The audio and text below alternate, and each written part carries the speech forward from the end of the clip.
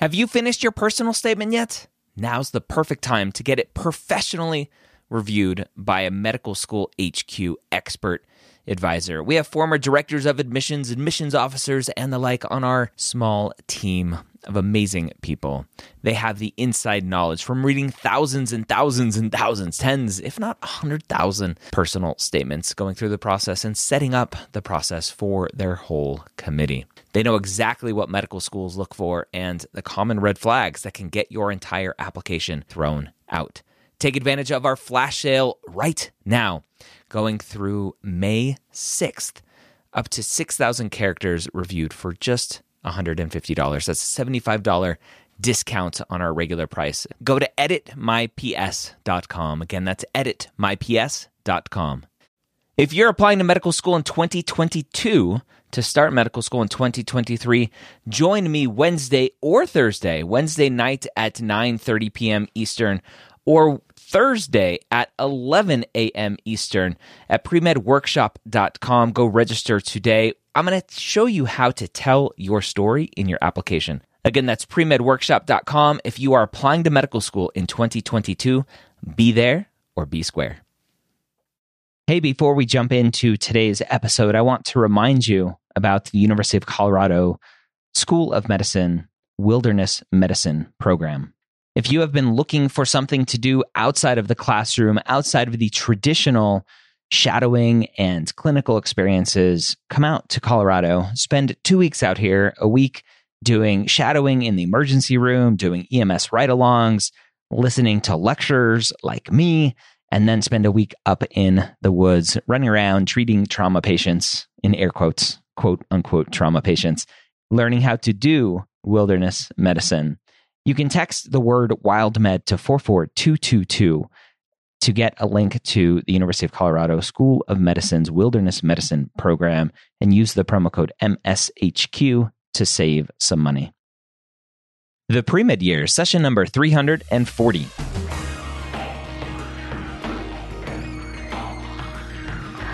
Hello, and welcome to the Pre-Med Years, where we believe that collaboration, not competition, is key to your success.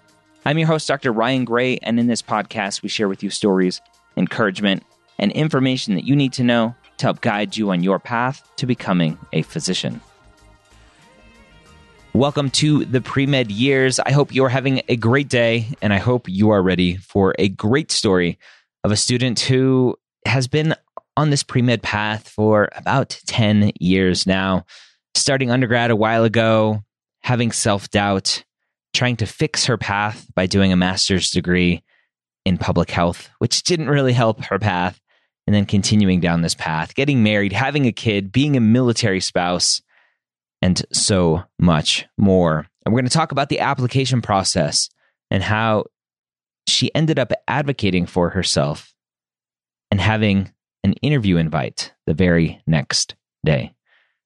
We will have a special thing on the website for you at medicalschoolhq.net/340. Eric and I are going to talk about a letter of interest that she sent to the school that we think got her the interview invite, or at least another look at her application, which led to the interview invite. We're going to have that letter that she sent on the website. Again, medicalschoolhq.net/340. Let's go ahead and jump in and hear Erica's story. Erica, welcome to the Pre-Med Years. Thanks for joining me. Thanks for having me. When did you realize you wanted to be a physician? Well, it kind of happened through more of a traumatic situation when I was about 7. I was kind of introduced to the body by seeing a family friend. She actually got shot in the head during an armed robbery. And I didn't know I wanted to be a doctor at the time, but I just knew I was interested in how she was able to survive that and still walk around fully functional with a bullet still floating around in her brain. And so that was kind of my introduction into the field at that age. And at 13, I started candy striping. And that's when it kind of got more serious about what I was thinking I wanted to do. How did you know about candy striping? Well, from that, the previous incident that I described, I had talked to my pediatrician about, how she was able to survive, how our family friend was able to survive. And she was just telling me that, these doctors and nurses use magic juice to help her and cameras. And so I was just like, that just didn't make sense to me. And I wanted to know more. And so she kind of suggested, well, you're not old enough right now, but when you turn 13, there's a program where they let you actually follow around the healthcare team. And so that's how I found out about candy striping. What was it about candy striping that was like, ooh, this is really cool. I think I want to explore this more. Well, I remember walking in and they had me in the neonatal intensive care unit. And I remember seeing one of the doctors was actually holding one of the babies that was well enough to come out of the incubator. And I saw all these little tubes and everything coming out of the baby, but I don't know. I just felt so drawn to the baby and then the mom and the family. It was just like, I wanted to help take care of, small babies too. And, that's initially what I was saying to myself. But when I talked to the doctor about like what was wrong with the baby and how they were going to help her, I just thought it was so cool. And, I was still young. So I figured like, yeah, I want to do that. I want to be, they were a neonatologist. And I'm like, I want to be just like you when I grow up. So it's kind of one of those things. But as I began to shadow different doctors, I realized that this was the field for me, but I didn't know exactly what I wanted to do in the field. Yeah. So you have this experience at a young age. You go to high school, go to college, get into medical school. Easy peasy, all said and done, right? That's how it works? Not even close.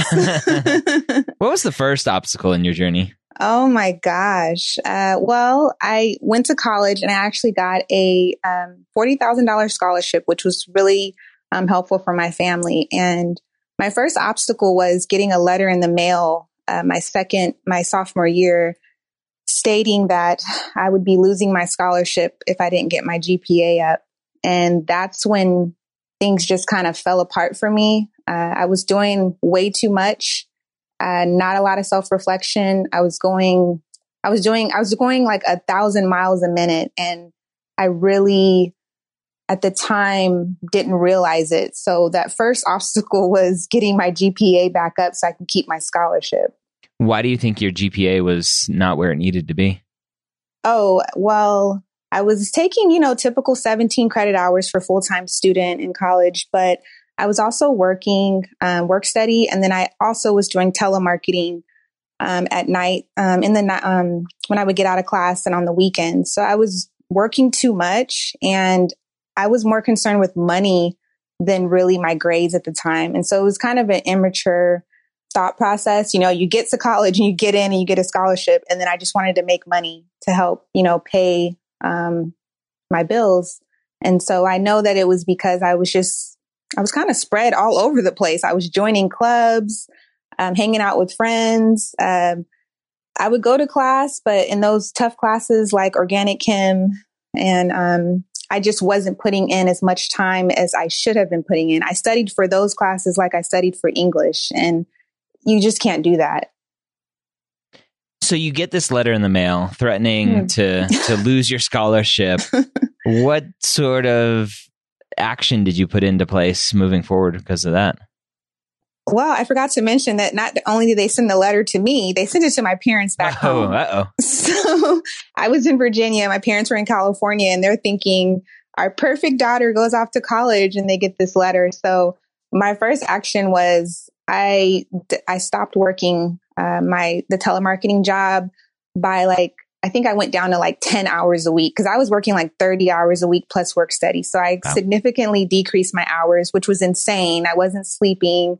It was just crazy. And I had this sense of pride about what I was doing, which made no sense. And so I stopped working as much. I actually went to my professors and let them know that I was having trouble really retaining the information. And they were like, how are you studying? Are you studying?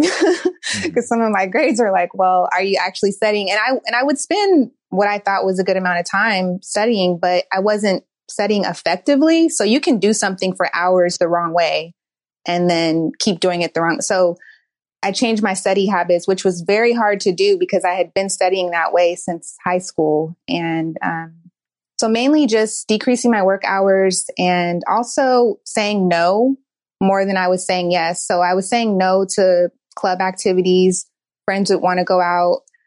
And as we know, it's very easy to decrease your GPA and it's so hard to get it back up. So. Yeah. So did you lose the scholarship? No, I didn't. I did not lose the scholarship. I graduated in 4 years. My last semester, the last couple semesters I did fine, but my GPA didn't move much because, I had killed it so much. Yeah. What was the second obstacle in your journey to going straight into medical school?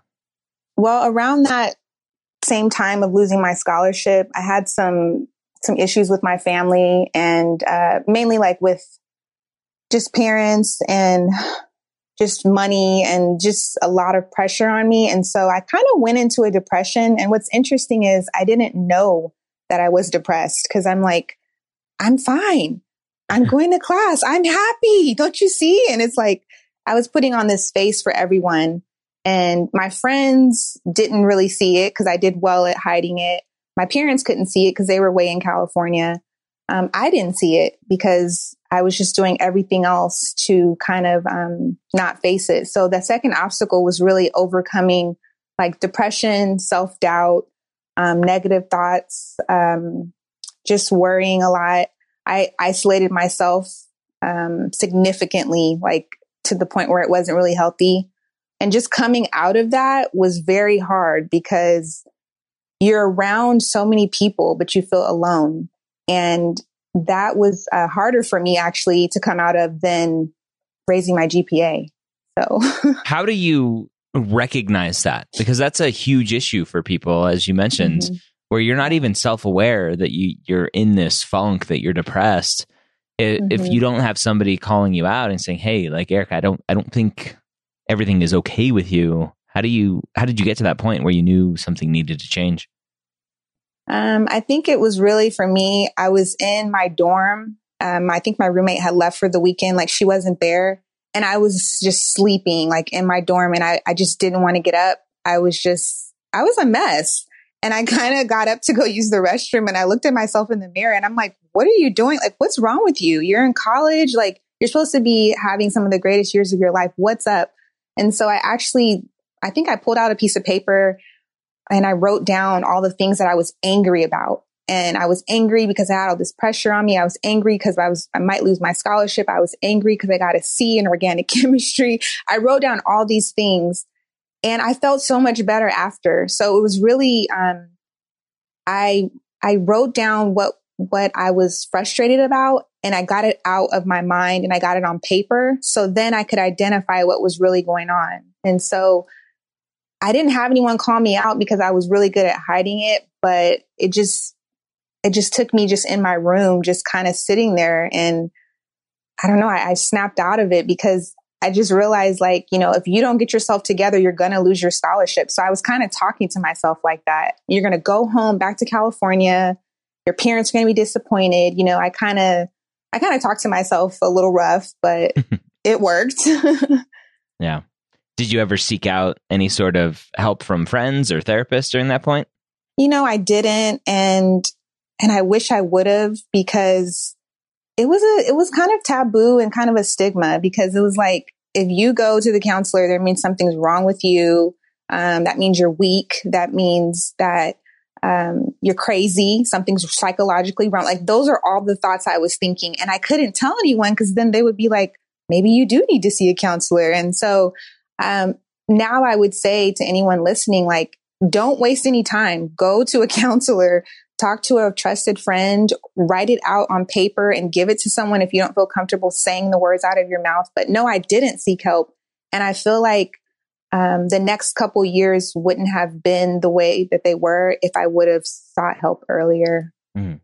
What prevented you from going from college to medical school? My junior year, my GPA was not impressive at all. I was still kind of coming out of the depression and frustration and self-doubt. And I just said, you know what?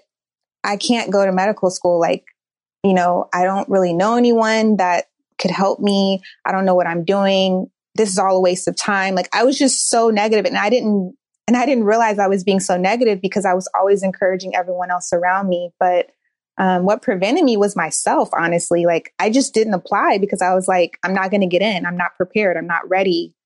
And that led me to applying for a master's degree. Why did you choose a master's versus undergrad post-bac or something else?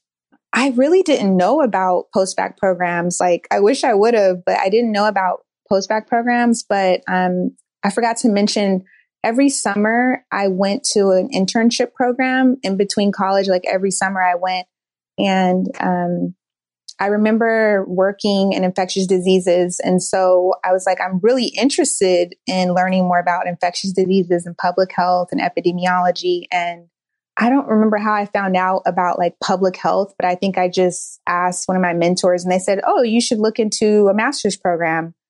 And I, again, was still angry with myself. So I just, on a whim, applied to this program, and I went to Las Vegas for like a trip with my friends. And like the dean calls me and says, hey, we'd like to interview you for this program. And then I was like, oh crap, like, really? You're interested in me? Like, I do have some interest from someone. So that's kind of when things started to turn around for me. So yeah. When you were applying for the master's, did you even think about continuing to go to medical school after that? Or were you just starting to think about other careers?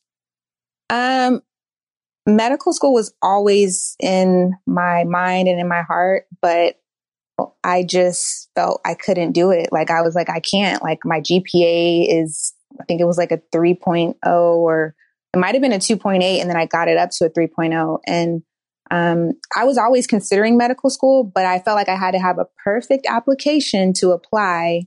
And so that's why I didn't apply right away. You and everybody else. Yeah. And so the master's program was awesome because it really taught me how to study the right way for my classes, and how to really kind of be like military with my time. Like, I didn't talk to my family a lot during those 2 years because I was like, look, I got to do well in this program, you know, and I ended up graduating at the top of the class, and I'm like, oh, this will be perfect. Med schools will love it. Well, I shortly found out that a master's in public health is not considered hard sciences. So it's not really going to make admissions committees say, wow, she blew it away, you know, like, yeah. So again, that was another point in my journey where I was like, are you serious? You know, like, yeah, all this for nothing. Yeah, all this for nothing. And I wish I knew about you back then. I don't know if you had your podcast and everything, but like, I needed like someone like you to be like, hey, slap me and be like, hey, well, not slap me, but you know what I mean? Like, slap your eardrums. Yeah. And be like, look, what are you doing? You need to stop. Yeah. Stop doing all these things and figure out what you need to do. But yeah, it's actually funny you say that, because I think a lot of students do that. They just go, well, I didn't do this. Well, let me jump into that. No, that didn't. That's not exactly right. Let me jump into this. And they just go hopping from one thing to the other without actually stopping and going, what do I need to be doing? Man. So you finish your MPH. You're at the top of your class. Amazing. But you still did at that point, did you try to go to medical school? Well, I took the MCAT, the old MCAT. My score was abysmal. Like, it was terrible. So I was like, what's abysmal? The old MCAT was on up to the 40. So it was like a 22 or 23. Okay. Actually, it was it was about a 22 or 21 actually, because I took it again and got a 23. So like, if anyone's listening, everything that I'm saying, don't do what I did. So 21, 22, 23, just off the top of my head, that's probably 495-ish. Probably. On today's new MCAT. Okay. Yeah. So you didn't do great on that. No, not at all. And I've heard on your podcast before, I didn't give the MCAT the respect it deserved. I studied for it like I was studying for a college class, and you see how it worked out. Yeah, not very well. And so at that point, were you like, well, shoot, I guess I can't get to medical school? Or did you go, let me figure out how to fix this? Yeah, I'm a little stubborn when I have a goal. Like I was like, no, I'm still gonna attempt. I'm gonna go to med school. I'm gonna apply, but I can't do it with this. So I was like, let me enroll in a class. And so I enrolled in like 2 different prep courses at 2 different times, and it still didn't work for me. Like I still wasn't getting it. So I ended up studying on my own and increased my score to a 26 or 25. And so then I was like, oh, that's still not great, Mm-hmm. And someone told me like, well, minorities can make lower on the MCAT. And so that really set me on fire. I was like, here we go. So I was like, well, and now I'm thinking in my head, like today I'd be like, I'll take it, because once I get in, I'll make the grades I need, and I don't care about the whole race thing. But back then I had something to prove, and I wasn't doing a good job Yeah. at proving it. And so, why did you take 2 prep courses? Because one was online, and I thought like, oh, I could work, and then I could just come home and do it. And then, I can come home and do the work that the online class had. And then I can also do one in class on the weekends. Again, schedule is a hot mess. I'm working. I'm trying to come home after 8-10-hour work days and then study. And I also wanted to see, like, was I going to get one program, get their information better than the other? And I did all that, and it just didn't work. It's not a happy ending. Did you take the MCAT again, or with practice tests, you realized you weren't going to get what you needed? I took a break from taking the MCAT. For a little while. Yeah, I took a break because it wasn't working. And I was so angry. Like, I just remember being so frustrated, like all that money, all that time, all that times I ignored my family's calls because I was trying to study. I couldn't go to events. Like, I just started once again getting down on myself instead of really saying, what can you do better so that you're not in the same boat next year? I didn't do that, for a few years, actually. Mm-hmm. So what eventually turned it around for you for the MCAT? Well, as you'll see later on, my score still wasn't great, but I really just kind of like stopped and I was just like, look, this is the hurdle for me to get to, like, I have everything else and this is my hurdle. So am I going to let this stop me? And if I do let it stop me, like, what am I going to tell myself of why I quit? And I got a private tutor, and she worked with me, and she was able to actually, like, the first day, she was like, Erica, you need to get out of your own head. You keep questioning yourself. If you studied, you know the material, mark the answer and move on. And she was like, you keep going back and forth. You're changing your answers, So she really kind of looked at me and gave me some very valuable feedback. And to hear someone else say that didn't know me, I was like, okay, she has a point. Like, I did do that. So she had me like keep a running log of how many times I changed my answer and how many times it was wrong versus right. And she also was like, the way you're studying is not effective. You're reading. You feel like you need to read all of the textbooks first and then do practice. You should be doing practice every time you're reading. Like, she just completely flipped it for me. And so it was great. Like, I was like, oh, okay, like this makes sense. I felt comfortable because I had someone by my side. And, not everyone needs a tutor, but I think I needed one because I just had a lot of self-doubt. And I know that a lot of pre-med struggle with that. So don't feel like getting a tutor means you're not smart. It just means you need a little extra help. So it sounds like the self-doubt is a big running theme in your life. Self-doubting yourself through college, on the MCAT. Yeah. How, going into, spoiler alert, you got into medical school. How as a medical student, are you going to prevent that? Well, I feel like you helped me a lot with that. When I started working with you, you would say stuff to me like, why are you thinking so negative? Why are you worrying about what if? And I was just like, whoa, like, you really said that to me. Okay. And I'm like, that I'm like, and then you made me realize like, wow, I was literally being negative, and I've never thought of myself as a negative person until like you said it. And I was just like, wow, I don't mean to be negative. Like, I feel like I'm always encouraging others. My family and friends come to me for encouragement. But when it came to myself, I believed it for everyone else. But for me, I was like, and to answer your question, I really was saying like my pursuit was medical school. My words were saying I wanted to go to medical school, but my thoughts weren't lining up with that. So it took a lot of just self-reflection. You and I had several like sessions online. Some therapy sessions. That's what I kind of felt like. I'm like, yeah. And prayer for me was big. And just really betting on myself. Like, I was always betting on other people. You can do it. Don't worry. So I needed to change that and tell myself, like, Erica, you can do it. Like, there are thousands of people more than that have done it before you and that will do it after you.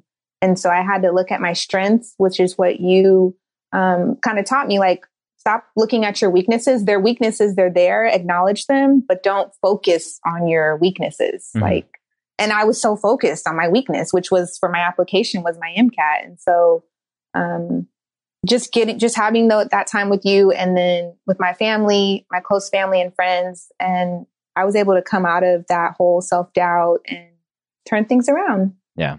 Now you not only have to take care of yourself, but you have a family, a kid to take care of. At what point did you ever question, like, I have a kid now, I can't go to medical school. I have to be there for my kid. Mm-hmm. Yeah. So what's interesting is I don't think I never said that with her. In fact, it made me want to do it more. Like, she was not my inspiration to become a doctor because I wanted to become a doctor before I had my daughter. But when I did have her, I wanted to do it even more, to show her that, hey, no matter what, you get knocked down 20 times. What's going to matter is you getting up that 21st time and being there and being strong. And so I never really thought about like, oh, I have a kid, I'm married, my husband's military, we moving around. Like, I just knew like, I'm going to do it. I just don't know how or when, but it's going to happen and nothing's going to get in the way of it. So as you were continuing down this path, you did your master's. Mm-hmm. Did you ever go back and take more undergrad classes? Because you're like, oh crap, I gotta prove I can handle the sciences. Oh yeah, I took a lot of undergrad classes.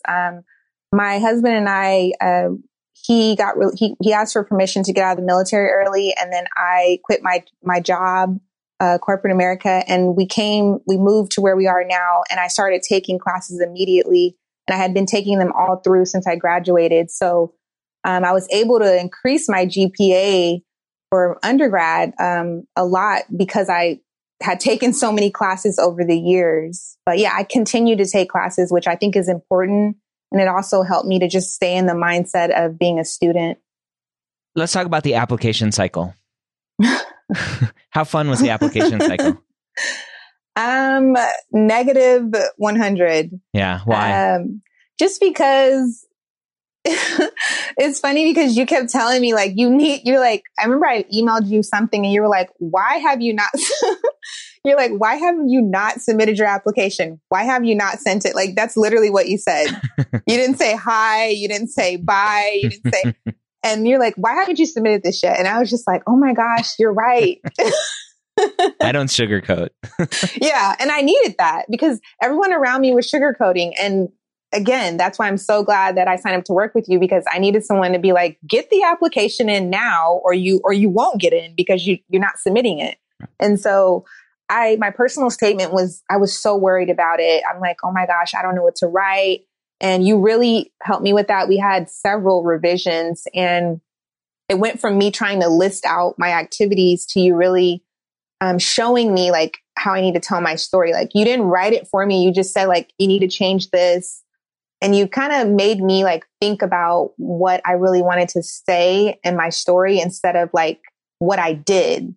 Mm-hmm. So I don't know, like, and I'm so proud of my personal statement. Some members from the admissions committee during our second look actually commented on it and said that like you had a beautiful story and it was well written and it was captivating. And I was just like, thank you, Dr. Gray. Man, why didn't you tell me that earlier? I wanted to save it for the right. No, but and we just had second look like a week ago. No. But yeah, so the application cycle, it wasn't fun because I had a lot of like I'm non-traditional, obviously. Mm-hmm. And so I had a lot of activities. I had a lot of material. I didn't know how to put it together. I didn't know what I should say. And so that's where you really need someone to come from the outside and look at your application. And that's where you came in for me because I didn't know. I was just like, do I write this? Like, should I include this? And so it became fun pretty much when I submitted it, when it was done. Like, that's about it. But well, I'm excited. Yeah. I as we're recording this in a couple of weeks, I'm flying up to Minneapolis to lock myself in a hotel room and hopefully finish my application book so that everybody can get my knowledge on the whole application process, and they don't have to work with me one-on-one. Obviously, I'll still be working one-on-one with students, but in a probably less than I do have been previously. But your application process, you submitted your application through TMD-SAS, right? You're a Texas resident, and you submit through TMD-SAS. Mm-hmm. When's the first time you heard anything about an interview? I didn't, not through TMD. Crickets. You should have asked me when's the first time I heard about a rejection. I could have told you that, but no. TMD-SAS, I didn't get anything. Like, it was nothing. Why do you think that is? Well, a part of it was me waiting because I don't know why I was sitting on my application. Part of it was that, but that last email that you sent me, I was like, okay, just send it. And the other part was my MCAT score. I'm almost certain was the reason. What was your final MCAT score? 499. Just shy of 500. That stings. I was like, are you serious? Yeah. And I had so much confidence going into the exam. I'm like, my practice scores were decent. They weren't 499. They were, I was getting like 505, 508. I even think I got like a 510 on one. So I'm like, I should be okay. And, I pretty much bombed it. Very similar story to another student I had on, Janet, who also had a 499. Yeah. And it seems like that 500 is this magical number that you need to cross. And so, I mean, going back to that earlier comment that was made to you of, oh, right, you're a minority, you're fine. Mm-hmm. Obviously not, right? No. And for me, I actually was beginning to restudy for the MCAT because I hadn't got anything. Like I hadn't got any interviews. I had like one interview wait list hold from a school, but I hadn't gotten anything. So I was actually going to start restudying. And then, you and I talked and I was able to score an interview, but I was on my way to getting ready to retake because I was like, no, I can do much better than that. I need to retake this exam, but talking to you gave me options. You were like, you can move forward. You can take a year off. You can submit, like you can, you gave me options and I was thinking like, I want to stay in the game and see what happens. When did you get that 499 back? I forget. It was a little bit later in the cycle, or not in the cycle, but on the calendar. Oh yeah. May, it was actually in June or no, I took it in June. So I think it was in July when I got it. Or I took it in May and got it in June. Yeah, it was one of those. Okay. I think I took it in May and I got it in June, but, or it could have been June or July. But either way, I knew I was going to have to retake it, but I was dreading it. And that was probably the first time when I questioned, like, is this ever going to happen for me? Is this really what you created me to do, God? Like, I just feel like God created you to take the MCAT 4,000 times. I'm a professional MCAT taker. Like, can you at least give me a grant so I don't have to keep paying for it? Like, so. Talk about what it was like to apply to a brand new school and any sort of fears around that. Well, what was really important to me was like, what is their mission? Like, what are they about? Because there's already a med school here. So like, I want to know why are you creating another school right next door to a medical school? And so when I learned like the mission and the core values and the model and everything about the school, I wanted to like meet staff. So I looked the school up, and every event that they had that was open to the public, I went to. I wanted to meet them. I wanted them to know who I was and express my interest in the school. And I actually attended their accreditation announcement. So it's been like a journey for me for the school because I've been following them for a while. I never had any concerns about it being a new school because my thought process was like, every school is a new school at one point. Yeah. So I was like, I have no doubt that they're going to get their accreditation. The school is going to thrive. Like, I never thought about that, but I did have other people kind of say like, well, that's a new school. What if in 4 years you don't have a spot for residency because of the new school? And I'm like, well, no, every school is going to have to go through that when they're created. And I even emailed you and we talked about it. And so I didn't have any reserves about it being a new school. I was actually excited that I would be going to a school where I could be part of kind of like the foundation of it. So let's talk about that journey, because it still wasn't easy. You're like, oh, new school, I'm going to apply. It's a private school, so you had to apply through AMCAS for it. You applied through AMCAS and still heard crickets. Crickets, yeah. Nothing. What was the time period between when you applied and when you actually got that interview? Well, the application for the school opened up in November just for this year. And so I didn't hear anything until February, but there was a little plot twist because you had emailed me like, hey, have you heard anything from any schools? Kind of like just checking in with me. Because I had stopped checking in with you because I was like, this is getting embarrassing. Like, I'm not getting anything. He's going to be like, what is, So you checked in with me, which really I feel like was a game changer because when you checked in with me, you gave me a suggestion and I took your suggestion. And then the next day I got an interview. Yeah. So let's talk about that suggestion. So this wasn't like, hey, I suggest you go hold up the admissions office and say, you better give me an interview.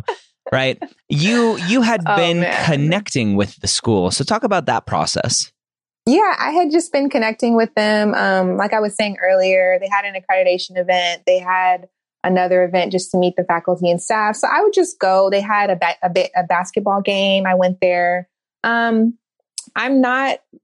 a really good networker, I guess you could say. I'm working on that, but I don't like small talk. I feel awkward and I look weird when I do it. So I'm just like, when I would go to the events, I would bring my husband and my family and they'll be like, are you not going to say anything to them? And I'm like, well, I don't want them to think I'm sucking up or being weird. And they're like, just say hi. And so like, I went over and talked to one of the deans and she was so excited and she's telling everyone she's going to be one of our pre-meds. And so like, I just realized the importance of networking. And you also told me that like that's important too, to express your interest in the school. And so I had been connected to them. And so when you had emailed me and said, hey, do you have any updates for any of the schools that you applied to? And I said, no. And then you said, hey, I said, I'm waiting on this one school. I really actually, that was actually my dream school to get into, to go to. And you said, well, why don't you just send them an email and let them know your MCAT score is probably the reason you haven't gotten your application looked at or an interview, but these are the other things I have. And I was just like, I don't know about doing that, Dr. Gray. Like, that's weird because what if they just say okay and then they don't like, duh, we know that. We have your application. And so I talked to my husband and he was just like, well, I'm pretty sure he knows what he's doing. Like, just do it. You won't lose anything. And so I did it. And I sent the email. I think I sent it to you just to like review it just because I was so nervous about sending it. And it was really simple. It just said, hey, my name's Erica. I've applied to your school and my application, I believe, may have been overlooked because of my MCAT score. Yeah. And then I just gave the breakdown of my score. And then I just told him, about my life. I kind of just gave them the highlights of my experiences throughout my journey. And they responded and said, thank you. You know, your application is with the admissions committee. And I'm like, oh, great. You know, that's like a general my rejection's response. coming tomorrow. Yeah, exactly. And then the next day I went to another event that the Hispanic Chamber of Commerce for Women in Medicine. I went to that event and one of their admissions deans was there. I didn't get to talk to her and I was so bummed out. And on my way to leave the event, I checked my email and it was literally an interview invitation sitting there waiting for me. And I almost like crashed my car. Like I was like, oh my gosh. So like, it was so exciting. And then I like emailed you. I was just so happy. And so, but it was literally within 24 hours. Talk about what it was like to go through submitting your applications and sitting and waiting and waiting and waiting and finally being there on interview day. What was that like? For me, I felt like when they say an out of body experience, like I literally felt that way because I didn't see it for myself. I felt like you encouraged me and you saw it for me, but I just didn't see it for myself. And I didn't get anything. I didn't get any interviews at the time. I didn't even get, hey, you're still in the running. I didn't get anything. So I started getting rejection letters, of course, but I've been on this journey for over 10 years. So it was heavy for me because I was just like, wow, I'm literally sitting here going through these interviews, which went great, by the way. Like I had fun doing my interview and it just didn't feel real for me. And I was so grateful for everything that I went through. Like I was questioning myself as I was going through stuff, but then like they say, hindsight is 20/20, like trust the process. Because in the end, it will be worth it. And if you don't give up, you will make it. But there were times when I just wanted to throw in the towel. I was just so exhausted. And it was the same failures every year. But sitting there for on interview day, I'm like, I would do it again. I would do everything I went through, except for taking the MCAT all those times. I would do it. I would go through everything I went through again. So, yeah. What was it like getting that acceptance?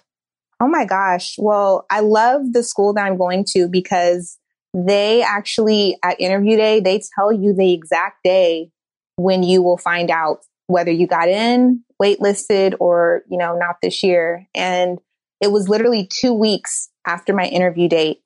And so that Friday, I'm just waiting. Of course, my husband, he's waiting. He's like, they told us about the time it was going to happen. They were so transparent through the whole process and it made it so much easier for me. And so I was so nervous that day. And I was just like, I felt like my interview went good, but you know, that could be bad. I don't know. I felt like I had fun, but maybe I had too much fun. Like, I don't know. I just had all these like what ifs and that self-doubt sneaking back in. Yeah. And so, yeah, the dean of admissions called from an unknown number because I had programmed their number into my phone because I'm like, when they call, I want to answer. And so, but it was an unknown number. And I'm like, well, it could be a telemarketer. And I was like, well, you know what? I'm going to answer it anyway. And when I heard her voice on the other end, that self-doubt crept in. And I was like, what if she tells me like, you know, Erica, we really enjoyed you. But not a phone call rejection. That'd be a first. Yeah. And I'm like, what is my problem? Like, I got to get that. I got to stop doing that, you know? And she just told me all these things. And I was just sitting and she's like, we need you at the stuff that she was telling me. I was just like, are you calling the right person? Like, you saw my MCAT score. You saw my, you know, but no one ever brought up my score and they still haven't, which I'm kind of like, y'all, no one ever brought it up. So the thing that I was most worried about, I never got asked about. And to this day, like still, they didn't ask. But yeah, I got the call and it was one of the best phone calls that I've had in a long time. I mean, like I said, I've been on this journey for a long time. Like I'm in my 30s, just to give you some perspective. So I've been on it for a long time. And to get that one call to say, you have a seat in our class for this year, I told her, like, I was like, I could scream or I could cry, but I'm not going to do either one. I'm just going to say thank you and I'm going to hang up the phone. But yeah, it was amazing. And I just wanted to say thank you again, Dr. Gray, because I really don't think that I would be here without you, because I had so much doubt and you were like the person pushing me, like, stop it, you know? Yeah. So thank you. What would you do to recommend, or what would you recommend to a student who doesn't have me in their ear, pushing them, motivating them, the student who is doubting every step of the way? What would you tell them? Well, if you're listening, I would tell you first, just stop what you're doing, unless you're driving, but stop what you're doing and really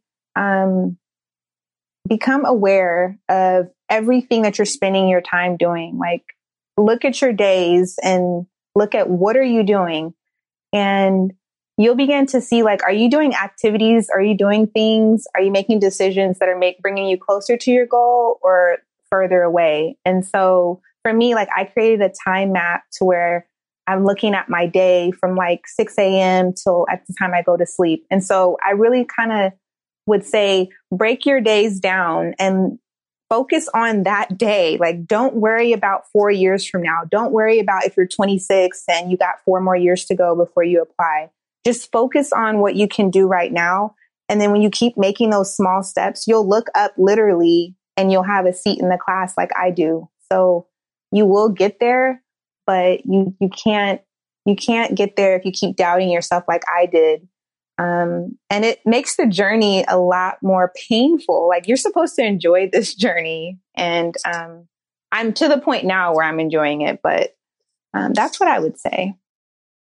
All right, there you have it. A great story of a student overcoming, figuring out how to continue to improve her application, how to prove to the medical schools who she was, what she can add to the class, and so much more.